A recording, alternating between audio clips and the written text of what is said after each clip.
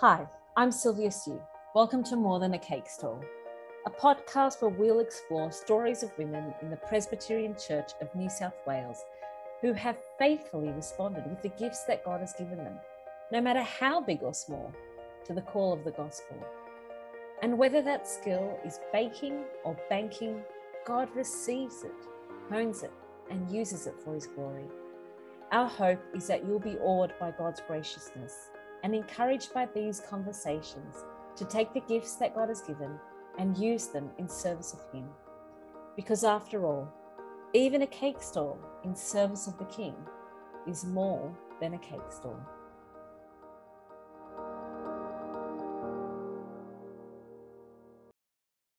Welcome to our second episode of More Than a Cake Stall. We're going to continue our conversation with Liz McClean, who joined us last time, as she shared with us about the foundations of Jericho Road, how the gospel has always been a core part of that ministry. In this conversation, we're going to go a little bit deeper into Liz's personal story. We're going to hear how God shaped her right from the very beginning, with parents and grandparents who were passionate about serving God. We're going to hear how God prepared her to serve as CEO of Jericho Road. And we're also going to hear about how Liz, along with her church in Winmalee, responded when bushfires ravaged their hometown in 2013. Thanks for coming back, Liz. Now, you've already introduced yourself to us in the last episode, so I won't make you do that again. Tell us something that might surprise us about yourself, Liz. I guess it depends on who you are, how surprised you'd be.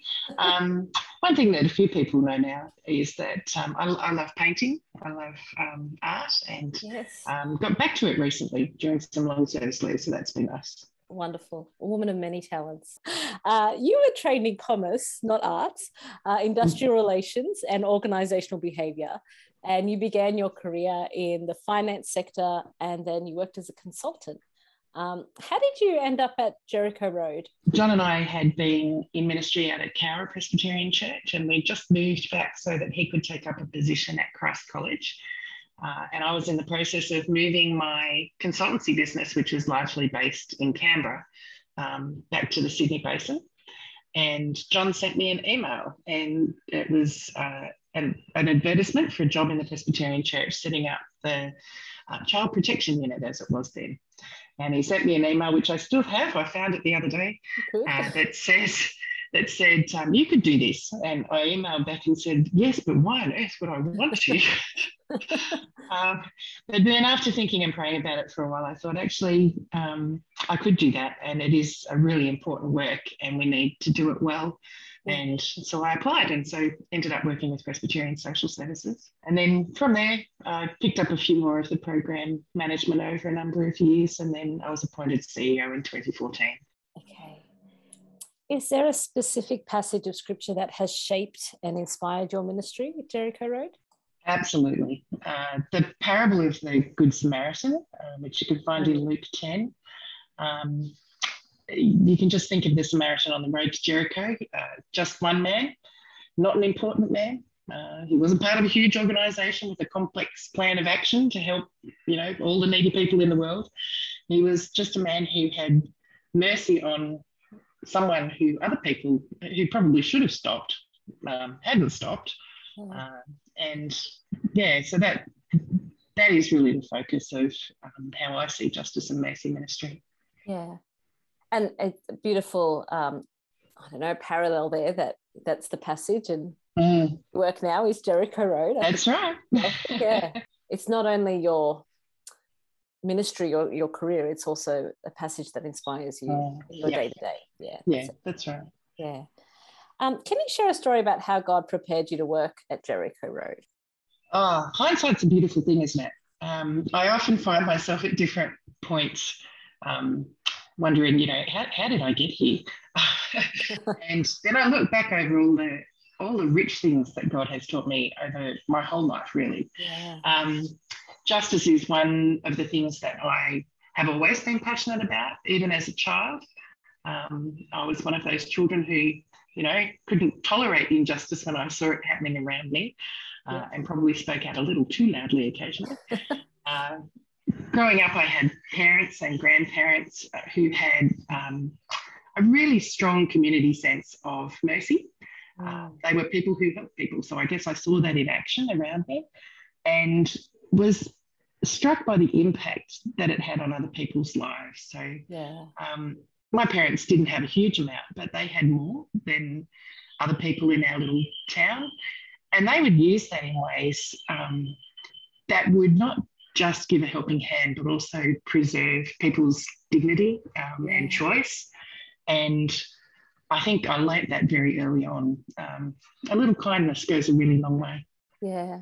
So, and then moving into industrial relations, dealing with people and resolving conflict, getting to know how the world worked in a business sense, I suppose. Yeah. And then times in consultancy, I really took up consultancy when we moved out to Cowra because I left my job in the finance sector. And ended up subcontracting to all sorts of different things. So I have an intimate knowledge of the policies and processes of the animal pound in the ACT, among other things. Excellent. Not very useful, you might think. But actually a lot of those things were focusing around quality and safety, measuring against government standards, interacting with legislation, looking at the need for policies and protocols, creating programs, delivering programs and helping them build. So there's a lot of experiences in there that I wouldn't have had otherwise. So, and then I guess one of the other big things that has shaped me is that I married John and we've worked in ministry together for a long time now. And so working and living a Christian approach to justice and mercy together and seeing how those things work together has really shaped my understanding of it. Our God is not just a just God, and he's not just a merciful God. He's both. Yeah. And God's justice and mercy should shape how we live. And it's been a real privilege to be able to have this role where I can encourage other people to grow in both. Yeah, that's excellent. One of the things I've loved in recording these podcasts is seeing the thread through people's lives as God. Nothing happens by chance or coincidence. It's God just laying out the steps. And women faithfully just following where God is calling them. And then all of these beautiful pieces come together and you think, wow, you are perfectly suited for the ministry you're doing, because in God's kindness, whether it's been hardship, beautiful examples, or a supportive marriage, or a career or a scholarship that comes in randomly, and look how God uses it all together for the growth of his kingdom and the glory of his name. Absolutely. And I love a passionate little girl, and I love this picture of even the passion being shaped well through industrial relations, and so that now you're not just yelling passionate things, you're able to work strategically and engage the powers that be to make the change that needs to happen. I just think that's really exciting. In 2013, bushfires ravaged the lower Blue Mountain and particularly Winmalee, where you live. I'm really interested to hear this story because I guess it's not just you doing this as CEO, but you being involved in this in your local church community as your church activated to help those in need. What did this teach you about the way that Jericho Road can best help people in a natural disaster? We just stopped and thought, well, what do we have? We have a generous church community. We have a building that's right in the heart of Winmalee that has a massive hall. At that point, we had access to the recycling and retail shops that we used to run. So we had access to that. And so we just kind of started by looking at what was going on in our community. And as you said, it was very personal because it was right here. And how could we help? So the very first thing we did was actually just open the doors to the church and let people in, because there were a lot of people standing outside who couldn't get home. And we basically had the church building open for weeks, months, in various ways, so that there was somewhere for people to go. Because we were local, we were allowed into areas where other people couldn't go. And so teams of people would, very early on the first day, we're just walking the streets and stopping with people and saying, what do you need? Can I help you? This brings tears to my eyes, so you probably hear it in my voice, including our very young daughter at the time. Yeah. But they just took bottles of water and sandwiches and just stopped and sat with people in the gutter quite often, and talked with them. Yeah. And prayed with them if that's what they wanted. Yeah. And we got a letter from someone quite a long time later, which just blew my mind, where they said something along the lines of, there wasn't anyone else, and you came when we were thirsty, you came when we were hungry, and you sat with us and cried. Yeah. Basically. And I thought, oh gosh, that's what we need to do. Yeah. That's what we need to do. We need to walk with people. We need to help their practical needs, and we need to sit with them and cry if that's where we want to. So we did that early on. That kind of morphed into people need clothing and those sorts of things. We had a massive amount of stuff donated. It was a good thing we did have recycling and retail, because there were tons of it, way more than one community could use. But it did allow us to pack clothes for people, and to then have a conversation about what else do you need, and how else can we help. And from there, we had some financial donations. So we did things like put together kitchen packs for people who'd lost, all their pots and pans and knives and forks and cups and things, that we could give out. Using those finances later on, when it got closer to Christmas, we put together Christmas boxes that had decorations, something special, some gifts and things, knowing that people had lost all of that. They'd lost their treasured kind of stuff that you stick on a Christmas tree. So monitoring what was happening in the community. We had freezers in our carport here. Started with one, ended up with 3 or 4, something like that, which were donated by people. We just plugged them all in. Yeah. And those freezers were filled with home-cooked meals that people could just come and collect. Yeah.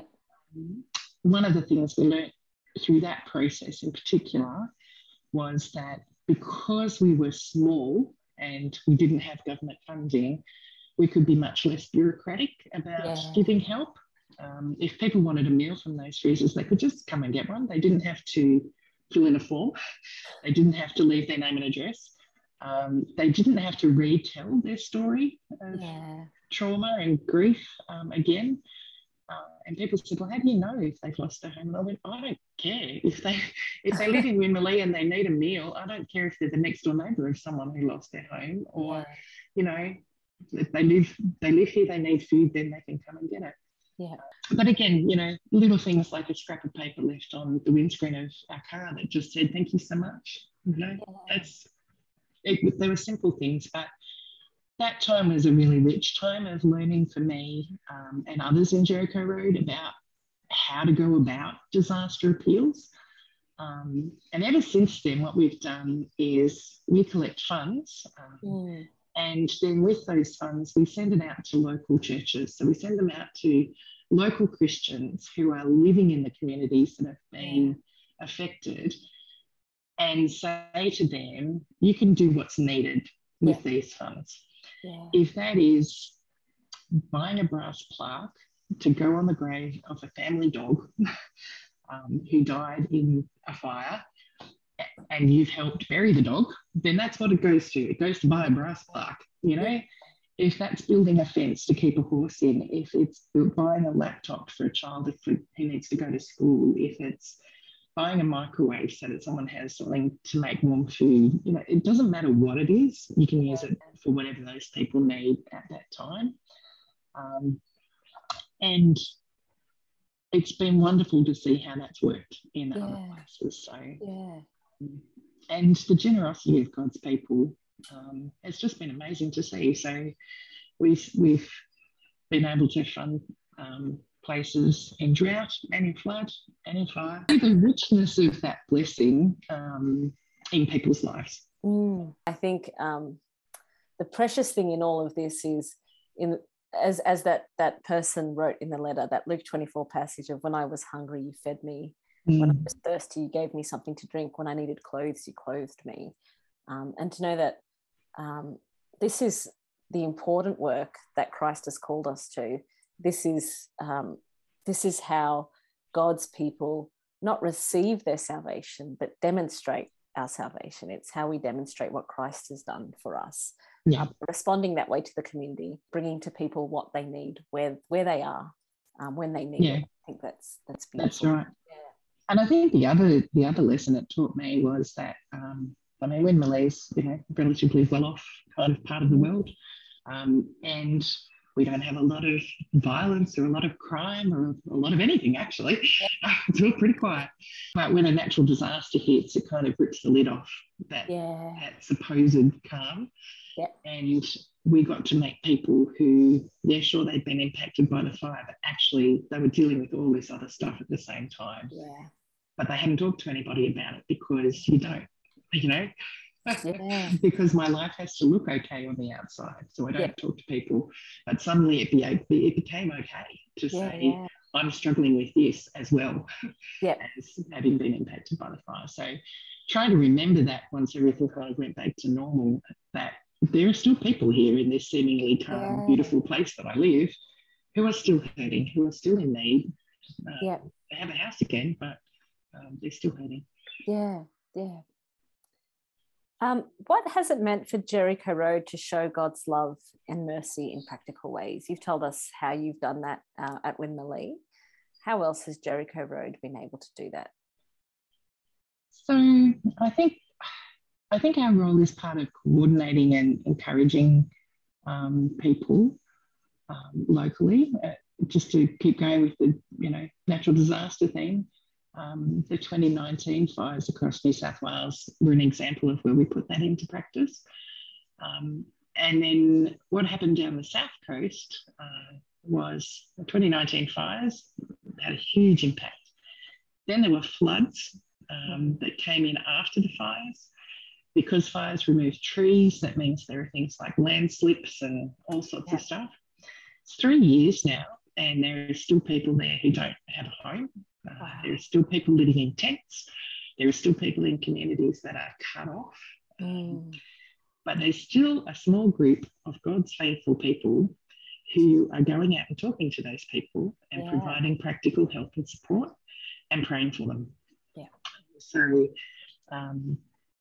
that's just one of lots of congregations, lots of individuals who do things.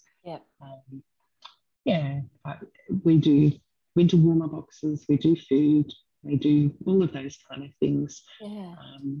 We support the Sydney refugee team. When we were looking at what we could do, obviously refugees and asylum seekers are a group of people in need. And we thought, well, we could start a ministry there, but if there's somebody else doing it who is like-minded, can we support them? So that's what we do. Good. And we have grown that relationship over the last few years with lots of practical support. Yeah, wonderful. Yeah. Have there been any highlights for you in your ministry with Jericho Road in the last 10 or so years you've been there? So many. So many. When I was thinking about this, I was thinking, I don't even know where to start. I think for me, it's things like the note from the bushfire. It's things like the little scrap of paper under my windscreen wiper. Yeah. It's things like a letter from someone that the CPU had helped, who said something along the lines of, when nobody else would believe me, you believed.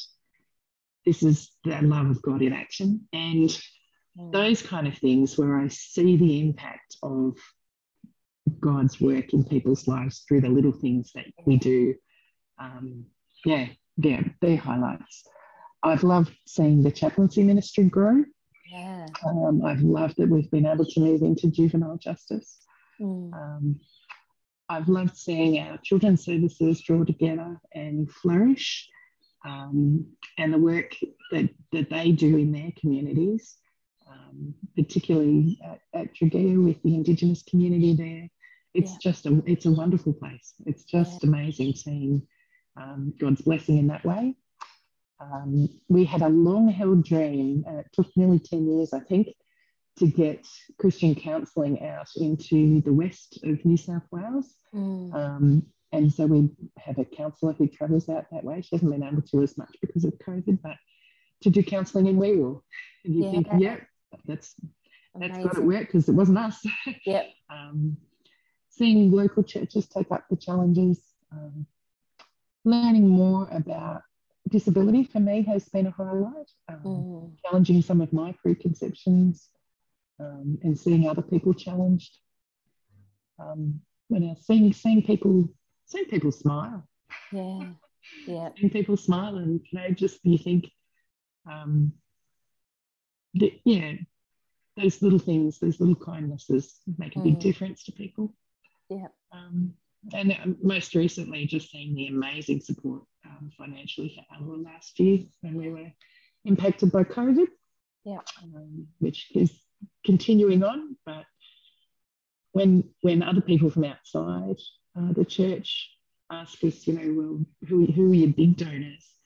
I said, well, we've got one or two, and they go, one or two? I'm like, and then we've got like thousands of small donors. Yeah. And it blows their mind because most charities run with, lots of big donors and very few small kind of ones, but we're the other way around.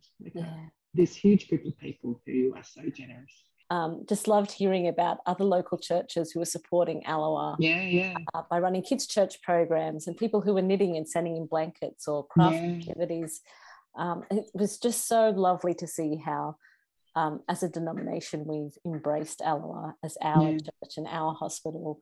Absolutely. What's been the greatest thing you've learned in your role as CEO? How have you seen God's hand at work? I think the things I've learned are that I've learned to rely on God more. I'm a bit of stand on your own 2 feet kind of person, but you can't in this role and in this kind of ministry. You have to rely on God. So that's been very good for me, I think. I've been taught by a number of people around me in my ministry team to spend more time in prayer, which is also really important. I've always loved people. I really like people. I think they're endlessly fascinating, and I'm really thankful that what I get to do in amongst the spreadsheets and other things is work with people, and to walk beside people.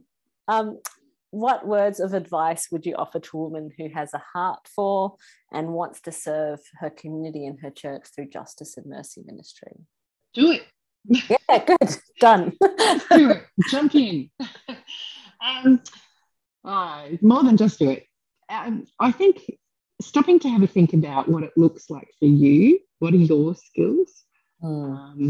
Stopping and thinking what it looks like for your community. Where do you live? Who are your people? Where do you naturally go? And stopping to think about your environment. So who else is there with you? And what's possible. Once you've done that, dream big and then do small. It's okay to want to cure world hunger, but start with 1 bag of rice, because if you wait until you've got everything you need to cure world hunger, you'll never do anything. So dream big, but start small. Doing it with other people. It's not always possible, but it often makes it more achievable. And be adaptable. Things change over time. So you might be passionate about something and you run that for a number of years, and then you need to stop and do something else. And that can be hard to stop when you've loved doing something, but sometimes, there's a season for something and then it changes. And I think being careful to make things sustainable for the long term, again, if you try too much too soon, you can burn people out. Walking beside each other, not sprinting together, which for some of us is a bit of a challenge sometimes. Yes, slow down. We get there now. And I think you're right, looking at ministries around you and saying, well, what can I do? Looking where the needs are, finding the people who need help. And take living by examples from others. You know, my grandmother was a life member of the PWA, and I don't know how many decorated cupcakes she made in her life, but 400 million probably. And that was right for her in her community, in her day, and her generosity through raising funds that helped local people. Yeah. Through being the kind neighbour. Yeah. And I think if you then step into our lives now, you know, 100 years later, you go, okay, I can do that, but actually I can't because A, I can't cook, or B, I don't have time. That doesn't mean that you can't do something. Yeah. It just means it'll look different. Yeah. Yeah. And I think that's one of the reasons why we've named this podcast More Than a Cake Store, because it's not to diminish the grandmothers who were baking cakes and using that to bless people or to fundraise, because that has, I mean, even those cupcakes or those cakes were more than just a cake. They were God's love in action. They were financial, means for the church and for the ministries of the church. Yeah. It just, whatever it looks like on the appearance, it's so much more than that. And I think that is, what we're hoping to inspire with people with. If all you can do is bake a cupcake, man, that cupcake is going to be the best cupcake used for God's kingdom. It's so much more than a cupcake. Yeah, that's exactly right. Thank you so much for your time, Liz. That's been really helpful. My pleasure. Yeah. Let me pray for you and the work of Jericho Road that's happening in your local church community. Great. Thanks. Father, we thank you so much for the way that you have called Liz and shaped her and prepared her in so many ways by the people you've placed around her, by the mind you've given her, the training that she's had, the work opportunities. Lord, all of this has come together for the glory of your name as you have equipped her to lead Jericho Road as it is today, but also to serve you faithfully in her community and in the relationships that you've given her. Father, we pray that you'll continue to sustain her in her work, but we also pray that you will continue to sustain Jericho Road. We pray that men and women everywhere in the Presbyterian Church will feel the call of the gospel to step out in faith and to serve you, being the hands and feet of Jesus, exactly where you've called us to be and in exactly the way that you've called us to do it. Amen.